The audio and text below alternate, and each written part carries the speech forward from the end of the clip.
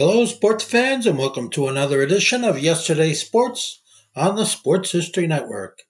And make sure to check out sportshistorynetwork.com/giveaways.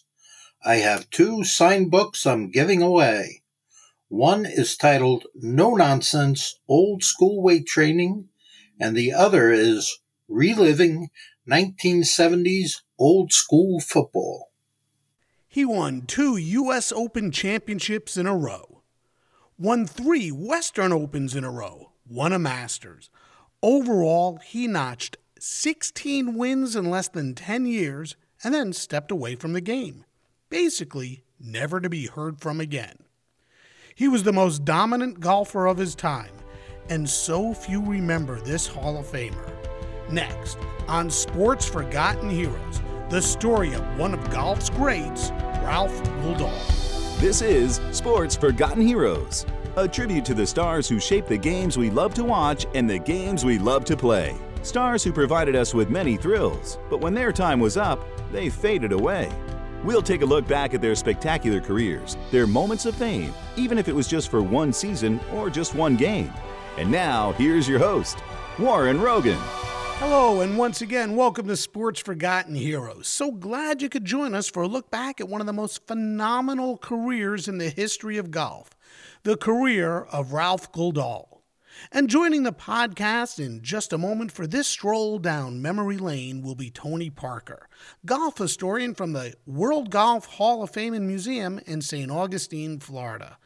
Last time Tony was here, we talked about Willie Anderson, the only man to win 3 U.S. Open golf championships in a row. This time around, we're going to talk about Ralph Guldahl, one of a select few who have won the U.S. Open 2 years in a row. Guldahl's career is quite remarkable. Bursting on the scene in 1931, he won his first tournament before he turned 20 years old, the Santa Monica Open. But after just a few years of playing, frustration took over. Something many of us Sunday golfers can relate to. But the health of a young son and finances were just too much for Ralph, and he walked away from the game. Hard to believe for someone as talented and as young as he was. But the golf bug was just too much to ignore. He left the game in 1935, but returned in 1936, and he just took over the sport, winning 13 times over a 5-year stretch. Now, before we get to Ralph's story, a friendly reminder, you can follow Sports Forgotten Heroes on Twitter at SportsFHeroes.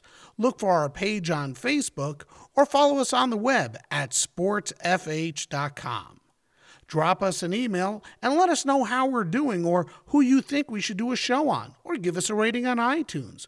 Also, don't forget that Sports Forgotten Heroes is sponsored by Audible. With Audible, you get a free audiobook download and 30-day free trial at www.audibletrial.com/sportsfh. So, if you don't have time to sit and read and you're running around but you still want to enjoy a great book, Audible is a terrific way to do so. There's almost 200,000 titles to choose from for your iPhone, Android, Kindle, or MP3 player. And Audible is a great way to show your support for Sports Forgotten Heroes. Give it a try free at www.audibletrial.com/sportsfh. No obligation. You don't have to pay for a thing. So, Ralph Guldahl.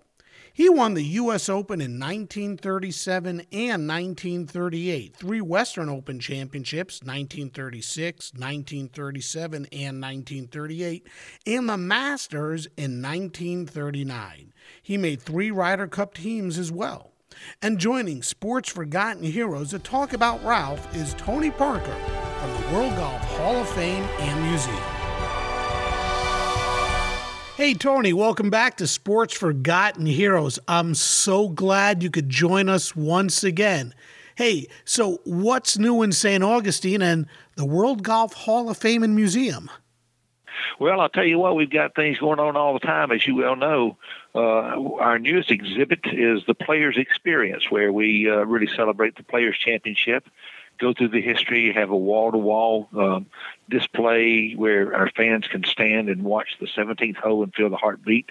Wow. We've also just had our induction, and so we have Meg Mallon, Lorena Ochoa, Henry Longhurst, Davis Love III, and of course Ian Woosnam, and they have a big display in our show hall. But our newest exhibit that's about to open in June is called Tales from the Collection, and there we're going to be showing a lot of unique items, such as an original painting by Andy Warhol of Jack Nicklaus, along with young Tom Morris's putter that he used in 1868 when he won his first Open Championship, first of four. So a lot going on. That sounds awesome. Tell me a little bit more about the players exhibit and the 17th hole. That sounds really interesting. Well, it is. When you first walk in, we talk about the history of it. And, of course, 11 Hall of Fame members have won the Players. Jack Nicklaus is the only one that's won it 3 times so far. And, of course, we highlight the new winner plus the ones who've won previously. But then in the second section, it's 1,800 square feet of exhibition space. When you walk in, we've got the $1 check that Dean Beeman paid for the 412 acres that is now TPC Sawgrass. We've got all kinds of things, memorabilia there. But you stand on a circle, and a wall-to-wall video begins just telling you about the 17th hole, and then it has a film of how it builds up the pressure, and then it shows a couple of things there, and it's really, really good. Of course, we got some great quotes. You know, John Mahaffey said it's the easiest par 5 on the golf course. Mark Calcavecchia said, it's like having a root canal. I'm calling it for a root canal. You feel bad all day because, sooner or later you got to get to it. So it kind of builds the pressure there, but there are great quotes in there. And then we got a little quiz. Yeah. Some question about how many holes and ones on 17 and birdies and things like that. What's the highest score ever?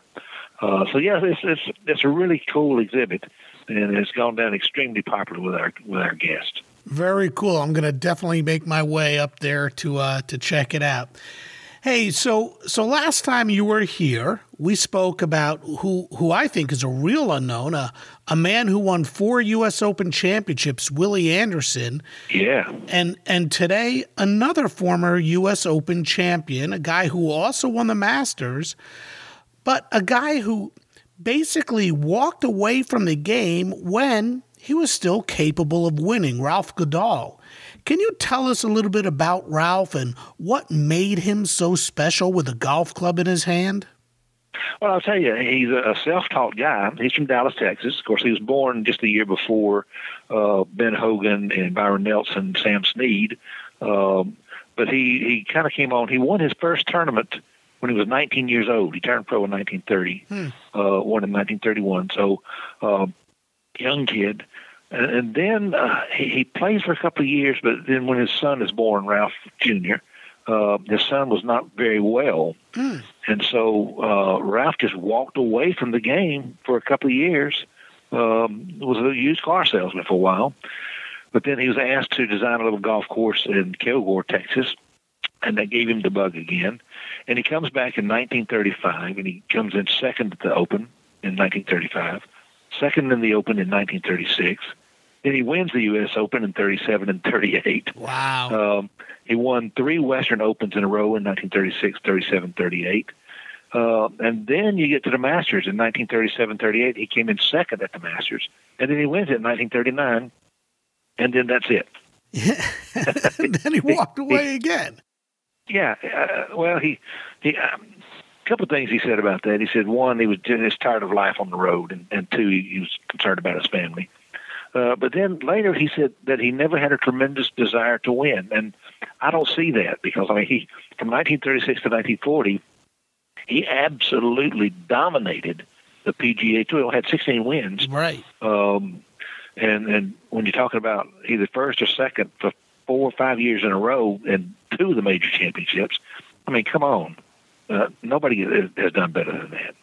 Do you think that he was sort of masking a different reason as to why he walked away, or was it just because what he said? That's really hard to believe that he walked away from the game because, he just didn't have this desire to win when that's what he did. He won. And he won big, yeah. Well, I'll tell you, I kind of think, and this is kind of a prevalent attitude, when he was asked to write that instructional book, and he saw films of his swing, which was kind of unorthodox. I mean, he had power, no question about that, but it was an unorthodox swing. And then he started trying to work on his swing, and he pretty much lost his game. I mean, we call it paralysis by analysis. When he started working on the game, instead of being the natural golfer that he was, he started trying to be more of a technique golfer, and I think he just overanalyzed everything and lost his game. Interesting. It's so funny when you read things and then you hear things, and it's not always the same. I read where he walked away from the game of golf the first time around because he was really frustrated with the game, not because of a newborn child, but because of just absolute frustration, particularly what happened to him in the 1933 U.S. Open after coming back from 9 shots down with 11 to play. He missed a 4-foot putt to force a playoff. And on the 18th hole, that's right. Yeah, so tell me about that. Of course, I mean, when he won the U.S. Open and he beat Snead by a couple of strokes, and when he holed out on the 15th hole, and when he won the Masters by holding out from a bunker on the 18th hole, he's got the game. And as you say, he made a charge, absolutely made a charge in 33. But then when you get a 4-foot putt, I don't know if it was the pressure that got to him, because remember, this is his first time in the big leagues, as it were. And he missed it. And I think just, I hate to say this, but kind of like Doug Sanders in 1970 at the Open in St. Andrews, when all the pressure is there, and you've made that putt 1,000 times, and you miss it. Yeah. And just, I don't know if you would say just the deflation of the moment or the embarrassment of the moment. How could I miss that? But whatever it was, it absolutely took the wind out of his sails. And he had, what he did on the course to get to that point is, it's amazing. 9 shots down with 11 to play. What was going on there? Well, when you start out with birdie, eagle, it's not too bad. You kind of set the pace for the day right there. And then to get down to the last hole to force that playoff. Everything's riding on, no matter how well you've played up to that point, everything's riding on that last putt. Right. And didn't make it. So like you said earlier, he won 16 times on tour. His first victory came in 31 at the Santa Monica Open. Then he won again in 1932 at the Arizona Open. At this point, you would think everything's okay, but then he became really frustrated with the game, basically because of the U.S. Open, and going back to what you just said, how he left the game because of a young child. It still doesn't add up, because I could see you leaving the game, but he was giving the game up. He sold his clubs and said, enough is enough. How bad could things have been that he goes to the extent of even selling his golf clubs? Well, you have to think. Here's a guy that was on the rise. No question about it. He probably wasn't winning as much as he thought he would be. Come on. He's 19, 20, 21 years old. And at that age, you expect to win everything and expect to hold every putt. Right. That's just the expectations of a young guy, especially when you've got the talent to win. And obviously, he did, starting 30 in 1935 and 36 all the way up to 1940. When you got the talent and you're not living up to your potential, that gets extremely frustrating. Sure. And no doubt, he felt the pressure to win, especially with a new family. I need to win. I need this, and he couldn't close it. He played in, well, I guess it was sort of like the golden age of golf. Like you had said earlier, he was born a year before Hogan, so he played when it was right around the time that Sam Snead was coming into his own, and guys like Byron Nelson and Ben were emerging. Can you paint a picture for us and tell us what golf was like at the time Ralph played? I mean, most of us know about Snead and Nelson and Hogan, but who else were the champions of the day, and what was it like to play on the PGA Tour back then? Well, as you know, up until 1930, thanks to Bobby Jones and people like him, the amateur game was kind of premier. And then it was with the advent of people like Gene Sarazen and Walter Hagen that really starts bringing it into the forefront, and the professional golfers now center stage, not the amateur. Mm-hmm. It's I don't want to say it's fledgling because, the PGA of America started in 1916, and the USGA had been around since 1895. So it's not new, but for the professional golfers being the household names now, that is new. Mm-hmm. And I think kind of Bobby Jones kind of opened the door to that, to really put the U.S. Open on the map in the sense of real winners. But you got Gene Sarazen, the real personality, and Walter Hagen, Mr. Confidence himself coming on. Sure. And then Ralph kind of slips in there in like I say, 1935, 36, and dominates the place. And now this is before Byron Nelson or Ben Hogan really started making their charge. Mm-hmm. Byron's not just 39, 40, 41, and then 45 is when he had his great year of 18 wins and 11 in a row.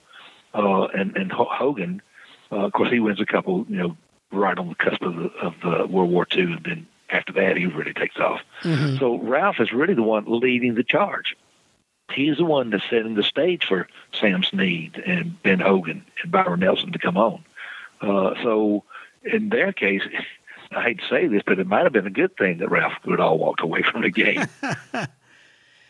When he walked away from the game the first time, you had mentioned that he was a used car salesman. I had also read where he worked as a carpenter in movie studios, and at the time also part of the reason he sold his clubs was for meal money. Is there any truth to that?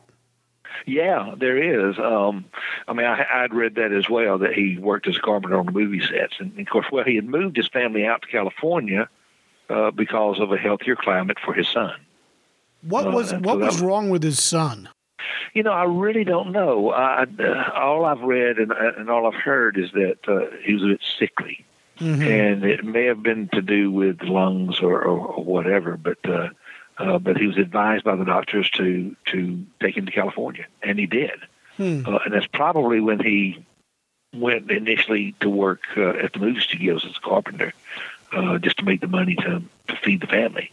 And so it's kind of interesting that it's not until 1935 that he's asked to design a course in Kilgore, Texas, a little 9-hole course, that he takes up the clubs again. So there's that gap there. And again, remember, 1935, he's still only 24 years old. Right. So it's quite a compliment to ask him to design a golf course. Yeah, pretty amazing at that age to do that. It is absolutely amazing. So I think there's a lot more to Ralph Goodall than history has recorded, because he is the forgotten man. We can talk about his wins, and he's had several, obviously, 3 majors in a 3-year span, including the Western Open, which at that time was considered on par with a major championship. Right, he won that 3 times in a row. So if we really put that into context, that's 6 majors in 3 years. That's impressive. We would say that's Tiger-esque. Tiger-esque, yeah. I think that's a good way to put that. But from a personal standpoint, we really don't know a whole lot about him. I mean, there's a couple of books that have come out. Sure. But I don't think they really cover the man. There's a lot going on with this guy, and I think he has far more talent than he's been given credit for. Was it designing that course that got him charged again to go back out and try the tour once again, that got his competitive juices flowing? Well, I think, once you get out and from a golf course design standpoint, if you're a golfer, then you actually think about how you play golf. How would I design this hole that would suit my game and would suit the game of an average golfer. But then the whole time you're thinking in the back of your mind, yeah, how would I play this? How could I shoot this? And I think that's kind of sparked us back. I know I can do this.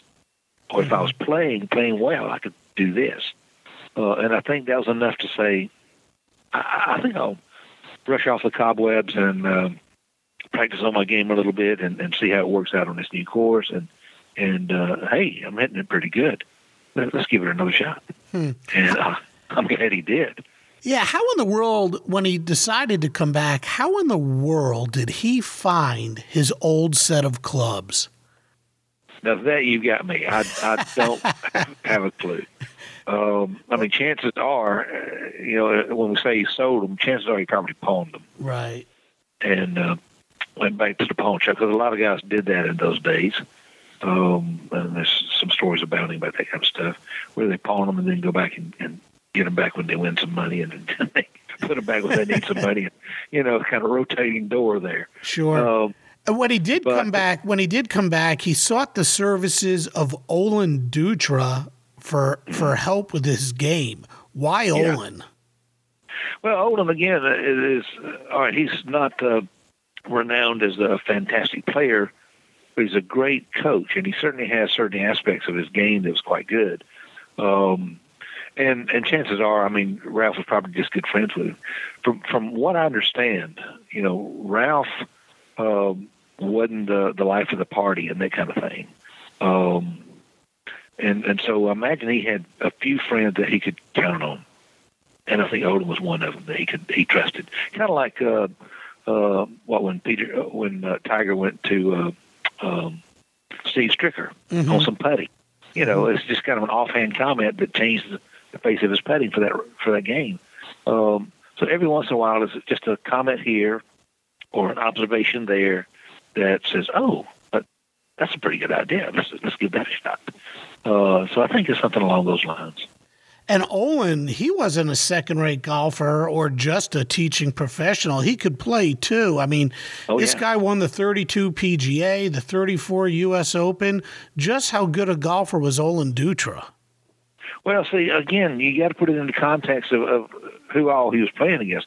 You got people that overshadow. Walter Hagen is one. I mean, when he won the PGA 5 times, 4 times in a row, that commanded attention. Sure. So you've got guys, even though they're major winners. I hate to bring it right up to context and contemporary times. You got Retief Goosen, who's won the U.S. Open twice, and he's not been invited up to Shinnecock, where he won, to play again. I think he's kind of overshadowed there, or not overshadowed, maybe just overlooked, and because others kind of shine a little brighter. And in Olin's case, that's the case. You've got Gene Saracen, who's really making his mark. You got Walter Hagen, who's really making his mark. And then you still got the lasting aura of Bobby Jones throughout the first 1930s. So it's kind of easy to get lost in the mix. And that's exactly what happened here. Mm-hmm. And it wasn't long before he was cashing in winners' checks again.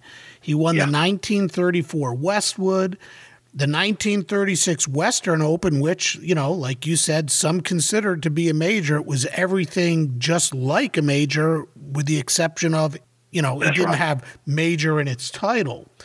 Then he wins the 36 Augusta Open, the 36 Miami Biltmore Open. What changed in his game, and was there a change in his game, and was there anything mental there? Well, I think you hit it right on the head right there, because to be honest with you, I don't think anything changed in his game proper. Because, like I say, he was a natural talent, unorthodox swing in a sense, but self-taught. So he knew his swing, he knew how to play. But I think, as Bobby Jones said, championship golf is played on a 5.5-inch course, the space between your ears. Right. And I think in Ralph's situation, that's what it was. I think when he started winning in 36, he'd already placed, like I say, he'd placed second, at the U.S. Open in 35. And then he came back in 37, 38 at the Masters second. But I think once he had that taste of win at the Western 36, he said, I can win again. Uh-huh. And then he goes to Augusta and he wins at Augusta. All right, I can do this. Now his confidence is being built. And then when he comes into 1937, oh my gosh, here's the Western Open, the U.S. Open, 2 majors in 1 year. 38, the U.S. Open, the Western Open again, right. 2 majors in a year. And then 39, Great Greensboro, and then the Masters. I mean, he's on a roll. He's four big wins, in 1939. And like you said, he was also a runner-up a couple of times in these big tournaments. Exactly right, yeah. Yeah, five runner-up. In his career, he was second place 19 times. Wow.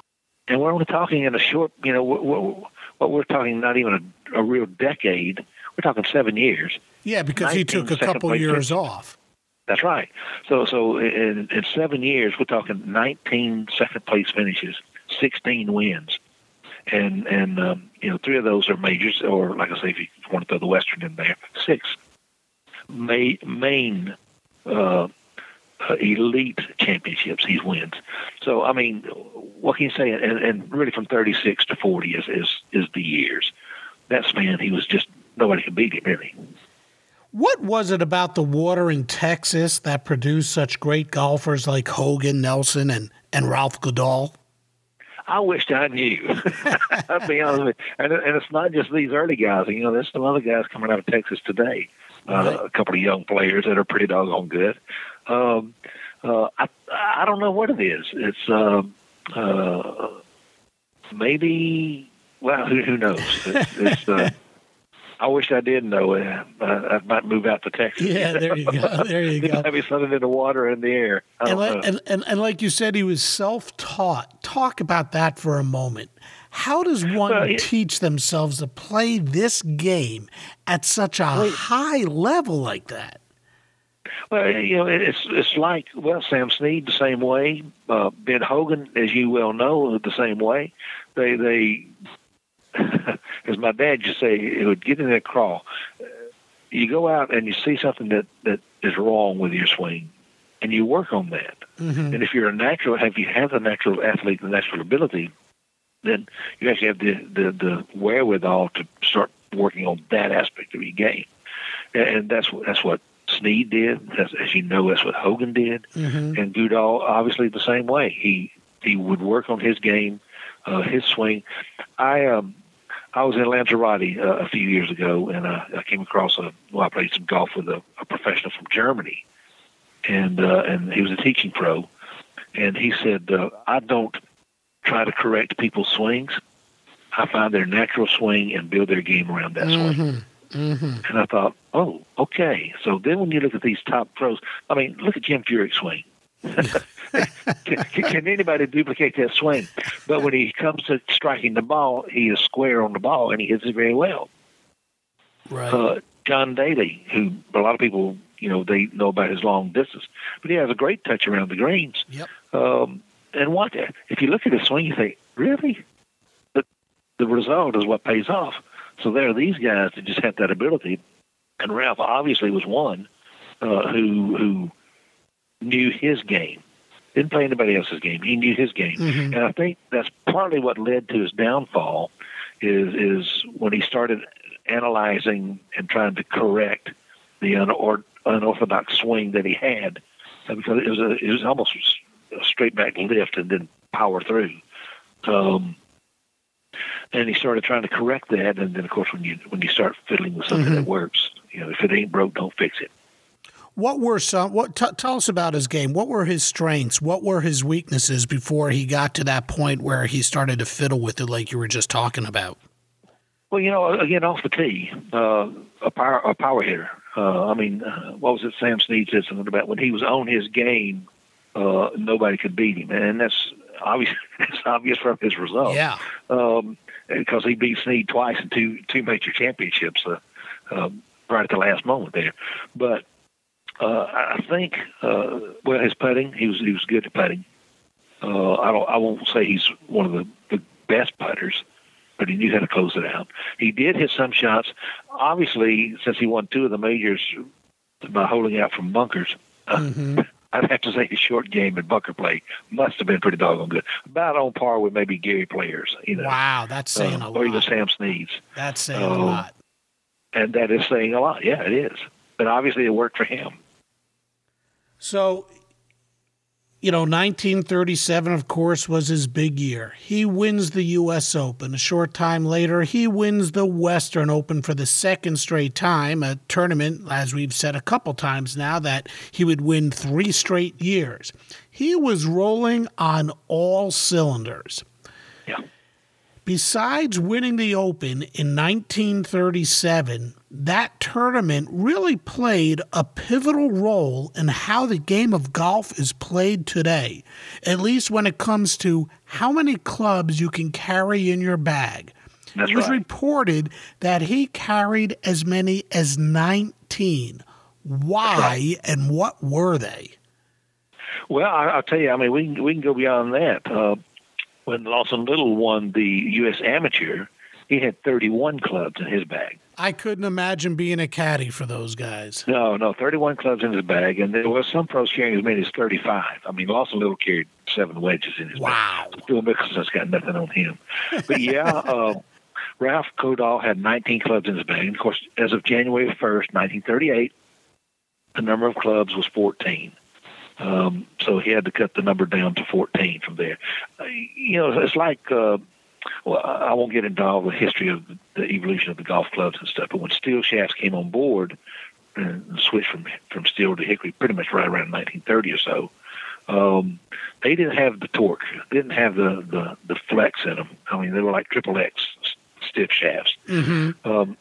So if I wanted to hit the ball 100 yards, at that time I'd hit maybe a 9-iron. If I wanted to hit 105 yards, I'd maybe hit a 8.5 iron. Wow. Maybe 8 3/4 iron. Wow. So by the time you get to 1938, January 1st, when the USGA and the R&A, and I can give you the background on that a bit, about named Robert Harris at R&A kind of brought that up in 36. But anyway, they cut the numbers back down to 14. Now, that's good for the caddies, obviously. But for a lot of the pros, they really had to adjust and adapt their game. Why 14? Where did that number 14 come from? Well, there's a lot of discussions about that. There's, one that came out. Well, it started, like I say, a fellow named Robert Harris, 1936, R&A, at one of the rules meeting. They were talking about that the skills of the game are being diminished by the advent of these steel shafts. That now to hit a ball, you just grab another club. For instance, 31 clubs. So we need to put skills back in the game. And how we're going to do that? Well, like now we talk about the limiting the golf ball. I was just going to say that, the golf ball. Well, that was a discussion too, 1924. Gosh, we could spend all day talking about this kind of stuff. But this is right up my alley. In 1924, they tried to standardize the size of the golf ball. And the USGA was 1.68 inches. The R&A said, no, 1.62 inches. Now, that doesn't sound like a whole lot. We're talking about 0.06 inches. But if you believe Jack Nicklaus, he said, the smaller ball would travel 50 yards further. Same weight, different design. So in 1936, they started the discussions on what to do. Let's limit the number of clubs. Now, Craig Wood, when he played in the 1934 Masters, he had 28 golf clubs in his bag. I can't imagine. Yeah, 28 clubs in his bag. So, some say, well, some manufacturers were already producing, roughly 14 clubs, the putter, 3 woods or 4 woods, and then the irons. Although I have seen a 17 iron. Wow. We got the 1 through sand wedge now, of course, but the 1 through 9, I've seen 10 irons, 11 irons, and I've even seen, I think we actually have one here in the museum, a 17 iron. A 17 iron, I just couldn't even imagine. Exactly right. It's got to be almost an L shape. Well, gosh, yeah, I might even be more than that. I have to go back and look at it. But I know, like, Johnny Miller had an 11 iron in his bag. So I think that's probably like a gap wedge, I would think, something like that. But But yeah, I mean, it's just, so 14 was a number. Now it's been intimated to me, and I can't verify it because I actually tried to locate people who were on the committee when they made those decisions. And the USGA came out. Part of their rationale was that mechanics, rather than, we would say technology, mechanics have overtaken the skills of the game. So they have to limit the number of clubs.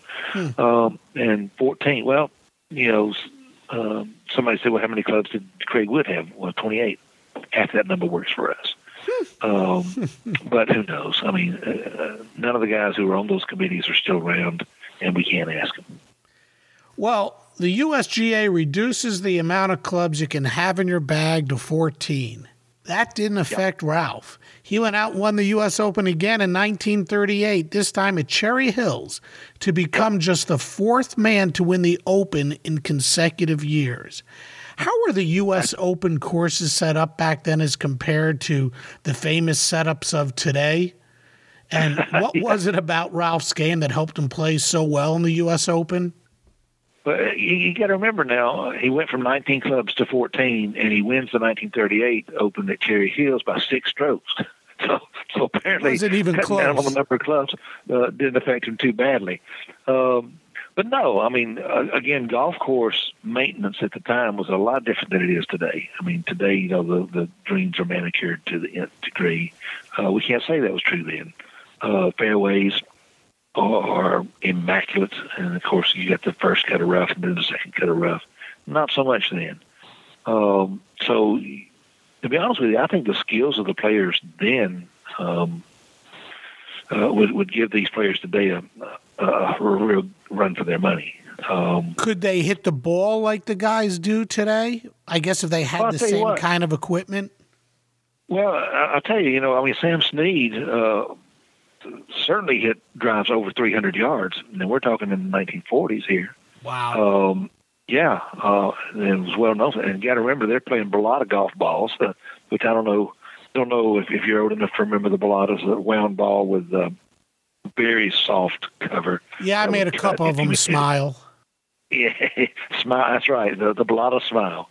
And two, not all of them held their shape. So if you're talking about guys who can roll as Goodall did a 60-foot putt in the 1937 Open, that's saying something. I mean, you can say, well, that's a lucky putt. Yeah, it could very well be. Bobby Jones had done it for a number of times. But these guys, I think, and I don't want to disparage today's game in any shape, form, or fashion, but these guys had to know their own distances, had to read their own greens in the sense of which way it's going to break, which way it's going to roll. It wasn't until Dean Beeman really came along and started doing out the yardage, where he'd walk off the yardage and make notes of that, and very statistical. And then, of course, you got the yardage for every tournament. Then you didn't. You had to know your own yardage. You had to know how far you were going to hit it. You had to know that you would walk off the course. Yeah, sure. But you had to, I think, to be honest with you, it was more of a thinking man's game then than it is today. Hey, when we think of guys who have won multiple U.S. Open championships, the names that come to mind are, of course, Hogan and Nicklaus, Woods, maybe Lee Trevino, Bobby Jones, the guy we talked about last time you were here, Willie Anderson, Billy Casper. There are a few. But few would be hard-pressed to say Ralph Goodall. And he won 2 in a row, 37 and 38. Why do you think he is so lightly regarded by so many in the annals of golf history? Because his star shone very brightly for a very brief time. So he really wasn't around long enough. I mean, again, second at the Open 35-36, wins it 37-38. Second at the Masters 37-38, wins it 39. So there's that really 3-year, I mean, we can push it to 4-year window to where he was the man. But then World War II intervenes. Mm-hmm. And golf has not played for 4 years. And then coming back, that's when you really see the rise of Hogan and Nelson course, Nelson quits in 49, right, 47. But then you see these guys come in, and then in the 1950s you had the advent of television, 1958, 59, and that kind of supersedes. So now, I mean, there was something I saw on Twitter just today. If Tiger wins another major, would you consider that the greatest comeback? No. Look at Hogan, Yeah. In a near fatal crash, and he comes back and he wins 5 majors after almost dying in a car wreck. 3 in 1 year. That's right, exactly right, 1953. People say, Hogan who? Well, not me. I know exactly who Hogan is, But that's it. We're fleeting. We know the stars of our age. If we look at baseball, for me, it's Mickey Mantle, Roger Maris, right, these guys. Right. And of course, there's greater stars beyond. But for me, I know these guys. How amazing was it that Ralph could walk away from the game for the period of time that he did, and then come back, even though he was still young, but come back after having put the clubs down for that period of time, come back and not only win, but win at the rate that he won and the tournaments that he won. I mean, again, 37 and 38, he wins the U.S. Open. 36, 37, and 38, the Western. And 1939, and we really haven't even discussed that, the Masters. I mean, that's really saying something. Well, it is. And the thing is, there's all I can say is it was his time. He got in his zone and he played lights out from start to finish. And again, poor old Snead, who never won the U.S. Open, partly because of Goodall, and then the Masters in 1939. Snead is in there and really pleased, and all of a sudden, here's Goodall. He holes out from the bunker on 18 to beat him by 1 stroke. I mean, he probably felt like Greg Norman did. I was just thinking of Norman at the PGA and the Masters. That's right. There's you got to just take it with a grain of salt, and that's one thing I always liked about like Walter Hagen. He said, "Look, I expect to make 7 mistakes in a round of golf. So whenever I make a mistake, I figured that's just one of them. I've got 6 more to go." Wow. And that kind of attitude, breeds winning. For Goodall, I don't know what the catalyst was in 1935, 36, but whatever it was, it certainly worked for him. It sure did. And he had a pretty cool demeanor on the golf course. I read where Sam Snead said if Ralph gave someone a blood transfusion, the patient would freeze to death. What was the meaning behind that? Yeah, well, a couple things about that. Again, it's kind of like Nicklaus when he's playing. He's got blinders on. He pays attention to nothing else except his game, and apparently Goodall was the same way. But on the flip side of that, Goodall was very aware of the media and the press because, one fellow said, he'd stop between every shot and comb his hair. And Goodall was really proud of his hair. And when he knew he was going to win before he walked up the 18th fairway, he'd stop, comb the hair on his head.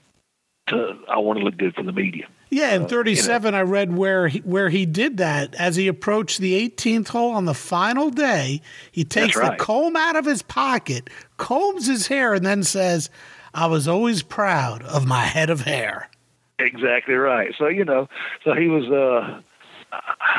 very self-aware. Let's put it that way. He was very self-aware, whether it be his game or whether it be his presence or his perception. But he was very proud of his head of hair, that's for sure. So, in 10 years and with some time off, he wins 16 tournaments, and then he walks away. I just can't wrap my head around that. How do you do that, and why did he do that? Well, I think the way he could do that at that particular time was the advent of World War II. because in 1940 the amount of tournaments that one could play were hugely diminished because wartime. He made the Ryder Cup, 37, 39, 41, but he only played in one, 1937, and he won both of his matches, by the way. But there was no Ryder Cup in 39, and there was no Ryder Cup in 41. So the opportunities to play high-level competition just didn't exist, and they didn't exist, again, until 1945, really. And so during that time, he stopped playing, and he just felt rusty. And when you're away from the game for that long, I don't think he was motivated to come back. What did he do after he played? He became a club pro. Do you think he ever regretted giving it up?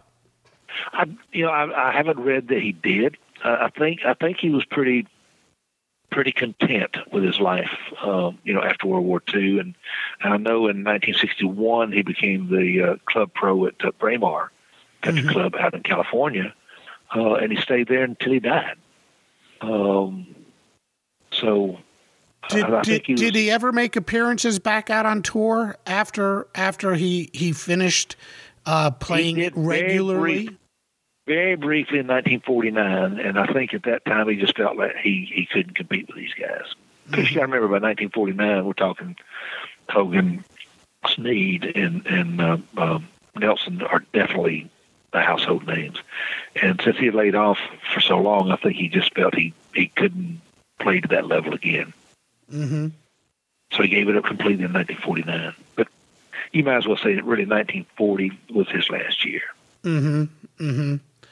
To you, what's the most fascinating thing about Ralph Goodall, and what makes him a Hall of Fame golfer? Well, besides his outstanding career, albeit brief career, the fact that he could come back. He starts out as a 19-year-old, he wins. He wins for, a couple of years in a row. And then the ability to walk away whether it's frustration or his son or the combination of all these things, I don't know. Maybe he wasn't making the money out on the tour, which at that time they didn't make any money. It was a hard life. Yeah. But the ability to walk away and then turn right around and come back in the fashion that he did, and then at the top of his game, well, everybody talks about how he lost his game, which he did. Again, I think it was paralysis by analysis. Personally, I think he tried to correct his natural swing, and that just didn't work for him. But to make the decision to walk away when you've won and you've been on a winning streak for these 4 years in a row, just to say that's it, I'm done. That I think is amazing. Is there a golfer today that fans can watch who you could say, if you watch this guy play, that's who Ralph Goodall, or that person emulates Ralph Goodall the best? Well, I'd have to think about that for a while, because you've got some guys. Some of my guys today are people like John Rahm. I think there's a comparison right there. John Rahm, again, 19, 20 years old, comes out and makes an impression immediately. And maybe, again, like Ralph Goodall, Rahm expresses his emotions when he's really frustrated or mad. If he can get that under control, I think we'll see a lot of major championships out of this guy. So far as swing goes, I don't know. So far as the game goes, you've got the names that everybody bandies about, Jordan Spieth, Jason Day, Ricky Fowler. But again, I keep Rory McIlroy in there. I keep John Rahm in there. I think, I'll tell you who I think could kind of fit into that mode a bit is Sergio Garcia. Yeah. And there's a little bit of flamboyance there too. There is, yeah. Yeah, there is that. But Sergio, I think to me, and when he was younger, in his early days, when people had the high expectations for him and everything, I think he had one of the best games in golf. And he just didn't reach his potential. And then you don't hear from him for a little while, and now he's back. Right. And of course, I think the wife and the family now have something to do with that as well. Sure. Calmed him down a little bit. But yeah, I think I could almost put Sergio into that mix. What about the other golfers on tour during Ralph's time? What did they say about him? What did they think about him? Well, Snead was a fan, mainly because Goodall beat him in the majors, But no, I think Sam Snead was a big fan of Goodall.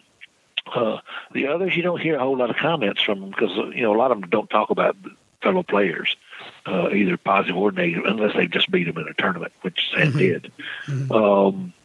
But I think all in all, again, such a brief period of time. I mean, I can think back of when I was living in Scotland, there's a couple of guys that were great amateurs that had extremely high expectations when they turned pro, and they just faded away. And nobody even knows their name anymore. Right. And so Ralph when he made his presence known from 36 to 40, everybody knew him. But then he's gone. And that period of time, he was about as good as there was. I mean, it's really hard. Sure, take away Tiger, Nicklaus, and especially Nelson, who won 11 in a row, 18 in 1 year. That 4-year period is a pretty tough period to repeat as far as wins are concerned. Very few golfers have played at that kind of level like Ralph did. That's right. I mean, the only one I can think of right off the top of my head, believe it or not, is a female, Nancy Lopez. Wow. I mean, Nancy, her rookie year, she won 5 in a row. And then in her second year, she won 8. So there's 17 wins in 2 years for her. And that's pretty similar to Ralph Goodall. Although Nancy did stay around for a while and ended up with 48 wins. Right. But yeah, her first appearance when she was on 9 wins and followed by 8 wins. Well, for Ralph, that's pretty much the same thing. When he was on his game, for 2-3 years, I would imagine that some of the pros were coming in saying, "Oh, is Ralph playing here? I don't know what our chances are." And I think it's kind of Hagen, when he says when he showed up and he would say, "All right, who's coming in second today?" Maybe that attitude was among some of the players saying, "Oh, Ralph's here and he's on his game. Who's coming in second today?" Wow. Well, he's certainly a great golfer, obviously a Hall of Fame golfer. Tony, I want to thank you again for joining me on Sports Forgotten Heroes. You are a wealth of knowledge, and I wish more fans of golf would make the trip to St. Augustine and the World Golf Hall of Fame and Museum. Tony, thank you so much. Always glad to help, man. Take care. Awesome. Thank you. Golf is littered with greats we rarely speak of. Olin Dutra, whom we briefly talked about, won a U.S. Open and a PGA, yet so few remember him. Another great we mentioned was Lawson Little, who won 2 PGA championships. These guys were not one-hit wonders, and neither was Ralph. The guy could flat out play. How he could walk away from the game and he was still winning like he was, well, it's just amazing to me. But throughout history, guys at the top of their game have done it before. One of the more famous, of course, was Barry Sanders from the Detroit Lions. We can only wonder what might have been. How many more wins could Ralph have had? Well, with Snead in his prime and Nelson and Hogan taking center stage, it's hard to tell. But one thing is for sure. During the stretch of 1936 through 1940, when Ralph won 13 tournaments, including 3 majors and 3 Western Opens, you'd be hard-pressed to find many others who dominated the game in such a short period of time like Ralph Goodall. Next time on Sports Forgotten Heroes, we're going to talk about a career of a baseball player that had just begun. A career that was heading for superstardom when tragedy struck and cut short a life way too soon. The story of Lyman Bostick. That's next time on Sports Forgotten Heroes. Thank you again to today's guest, Tony Parker, and we'll see you next time on Sports Forgotten Heroes.